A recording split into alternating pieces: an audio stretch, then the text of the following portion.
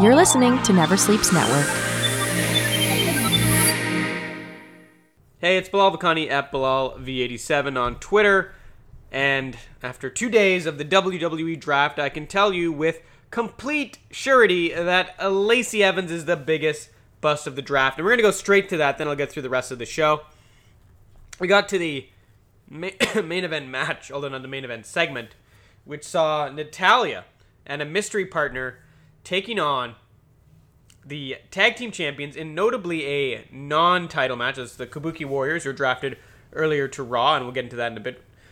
It turned out Natalya wanted the best to team with her, which meant that Ronda Rousey... No, it was Lacey Evans.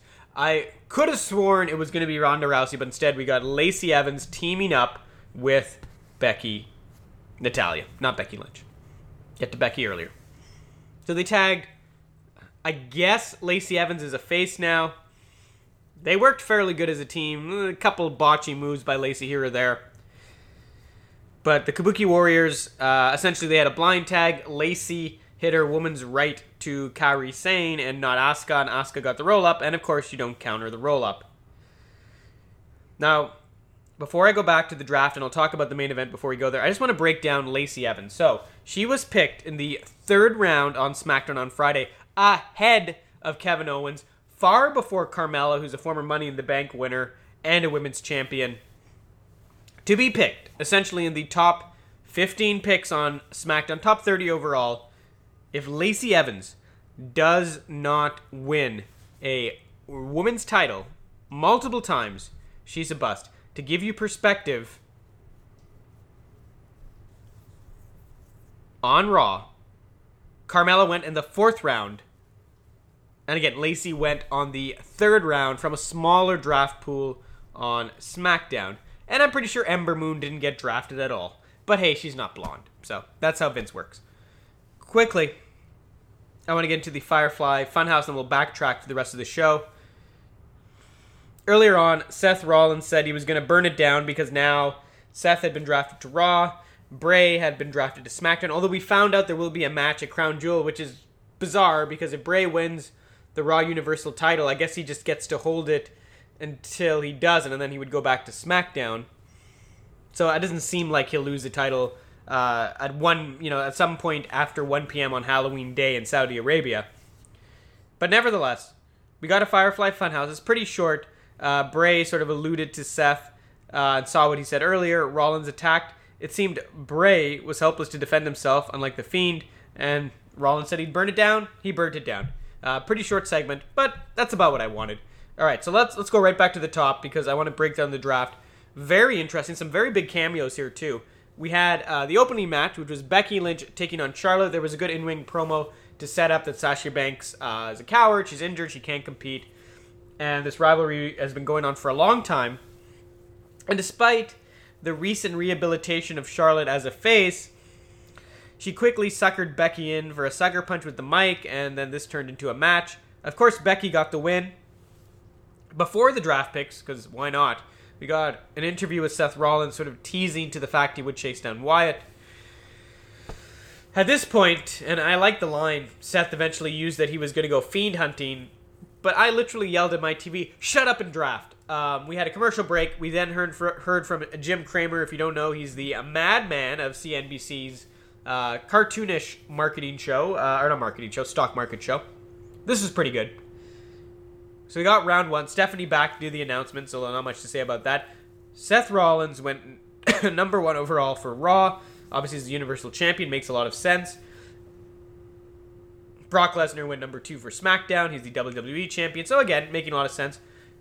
Charlotte went to Raw, which is very interesting because had, say, Becky lost to Charlotte, this could have gone the other way and Charlotte could have gone to SmackDown.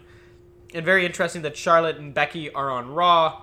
Sasha and Bayley are on SmackDown. But rumors of a trade sort of were mentioned by the Fox NFL Insider on SmackDown. And there's another mention later I'll get to. So it could be built. That would be a potential trade possibility along with Wyatt and Rollins, especially if that Universal title goes the other way to Bray. The 4th pick in the first round was the New Day. Great pick by SmackDown. And the 5th pick was Andrade and Selena Vega. Now, when you look at the names that went later, Daniel Bryan, Rusev, Bailey, the Kabuki Warriors, arguably an early spot for Andrade, but good the company has faith in him. We checked in with the panel with Renee Young, Booker T, Beth Phoenix, and Samoa Joe again. Booker T was a whole 50-50 about these picks, so I'm not going to bother to tell you how he split the difference. Beth Phoenix said Charlotte was a great pick for USA, and she made some remark that made it sound like they were valuing women's wrestling more, which in that round was true, but again, Sasha and Bailey are on SmackDown, and they're arguably just as good as Charlotte and Becky. So debatable. We also had Samoa Joe, who really kind of just teased into Brock and Cain Velasquez, which is fine. So we got Andrade with Selena. Selena cut a hell of a promo coming out. I've heard people gushing about the Jericho promo, but this was so good that when Selena mistakenly called the horsewomen the horse faces, she doubled down on that, and it was a great burn, even though it was a mistake. And she really sort of set up Andrade as the future of the WWE. Excellent stuff. We then got a match with Ali. This is also where we heard there would be a new episode of the Firefly Funhouse, if anybody was keeping track. Amazing in-ring match. Of course, Selena Vega interfered, and that allowed Andrade to win. Perfect. Loved it. We then got round 2 of the draft. The Kabuki Warriors went first. Obviously, they're the women's tag team champions, so they can go to either show. But when they're not the champions, to have Kairi Singh and Asuka on the same roster will be a huge benefit to Raw. Daniel Bryan went next to SmackDown, as I mentioned earlier. Great pick. 8th overall, Rusev went to Raw, and I guess being cucked really upped his stock. Can't say the same for Mike Kanellis, who was not drafted. Bailey went 9th to SmackDown. Obviously, she is their women's champion. I didn't write that down, but she is. Raw had Aleister Black, a very good pick. Again, good to see these young talent getting pushed up. We then went to an SNL draft kind of, little segment. And of course, Colin Jost and Michael Che, brought it back to WrestleMania. Jost tried to play it off like him and Braun are friends now. Che kind of egged him on and joked about his impersonation of Braun. And it was pretty hilarious because awkwardly, I believe, Jost ended it by just saying, "Well, I love you," to try to make it up to Braun as Che told him he was out of time. We then got Robert Roode and Dolph Ziggler taking on the Viking Raiders for the tag team titles, and it's time to join the raid because the Viking Raiders are the new Raw Tag Team Champions. Love it. We also got the NHL on NBC panel featuring my boy Jeremy Roenick, who doesn't return my emails, but I love him. They had this weird comparison of Seth Rollins being like Connor McDavid because of long hair. It was stupid. The next analyst, though, pointed out that the New Day, and I believe this was the host, the female host of the panel, the New Day was more like a hockey lineup because, 3 guys can make a good line. I sort of joked with my buddy Jason that he made this joke. The Viking Raiders would make a hell of a D pairing. And that would have fit better with what we were getting, but they tried. We did get a post-match promo from the Viking Raiders. They interestingly pointed out they're the first team to win WWE, NXT, ROH, and IGCP, I don't know the acronym in Japan, titles, Didn't quite say join the raid, but they sort of walked around it.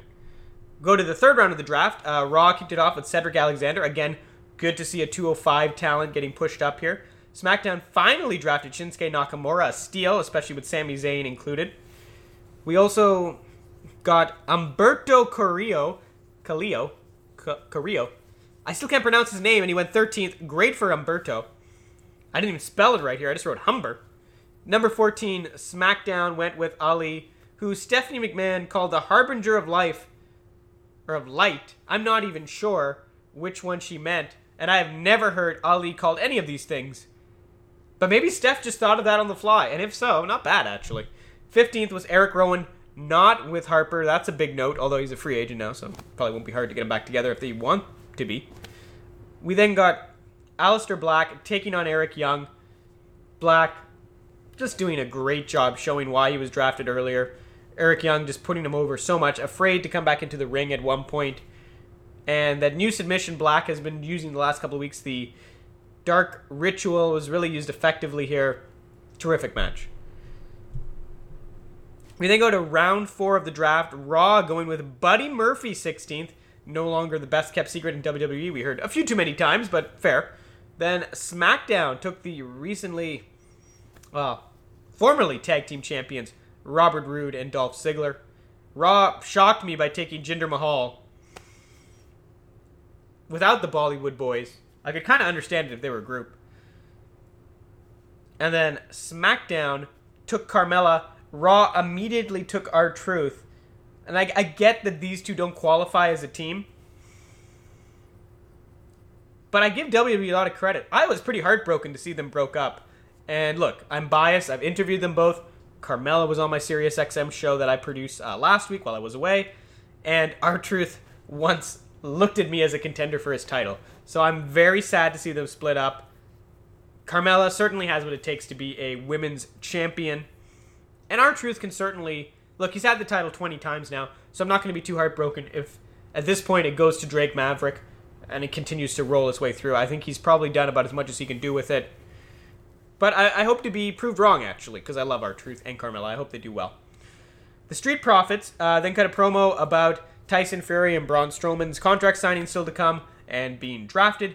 The OC interrupted them, saying, well, you guys are hosts of Raw now, but basically we're coming for it. And then they attacked them.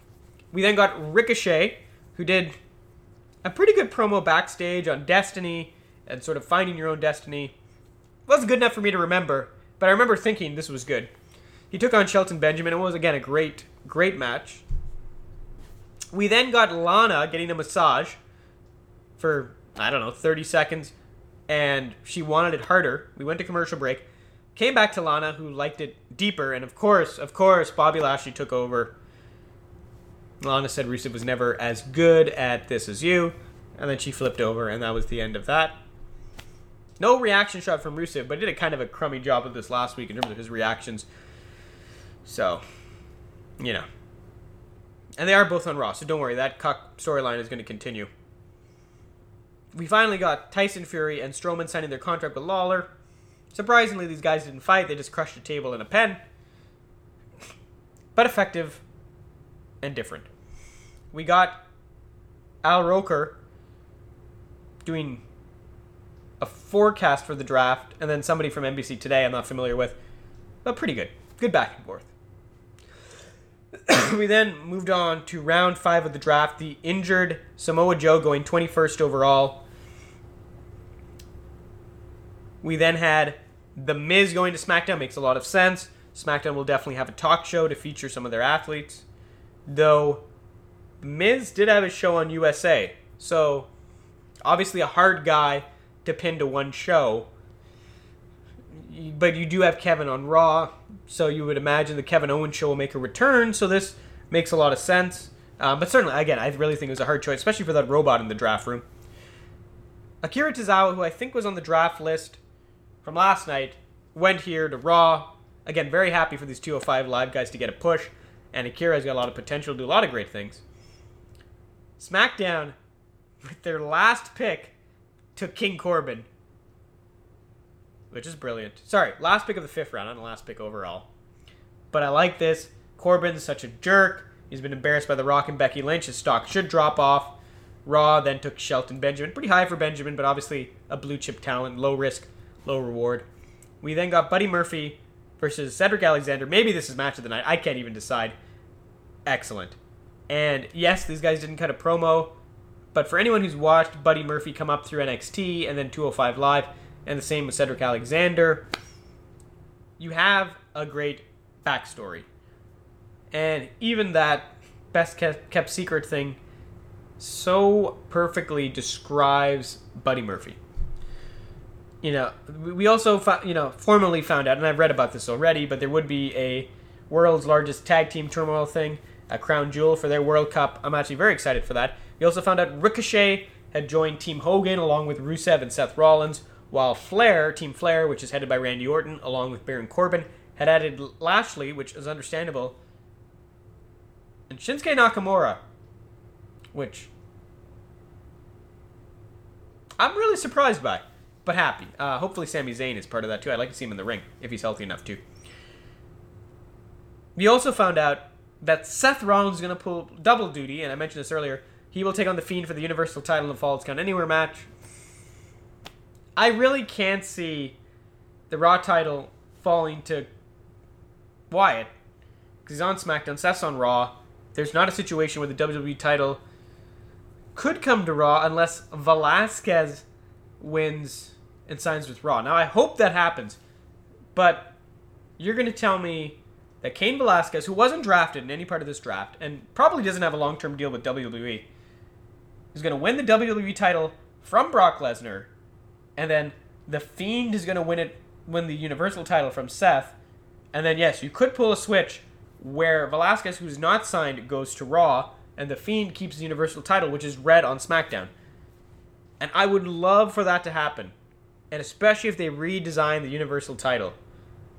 But I just don't think it's going to happen. I'm fairly certain Rollins will retain. Less certain about Lesnar, but I think Rollins is going to retain.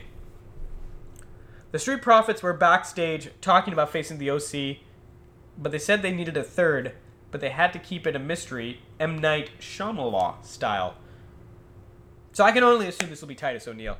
But I'd love to hear your guess. Tweet me at BilalV87 on Twitter. Also, we got the Premier League panel. This was a very nice touch. Talking about chance, a little random, but very good. They started to get into Jurgen Klopp, very legendary manager of Liverpool. And they had some great footage of Sheamus with the Liverpool fans. Very, very cool. Love this. Small touch, but man, oh man, just makes all the difference. Final round of the draft. Raw takes Rey Mysterio. No mention of Cain Velasquez, though. SmackDown takes Shorty Gable, of course. Raw goes with Titus O'Neil.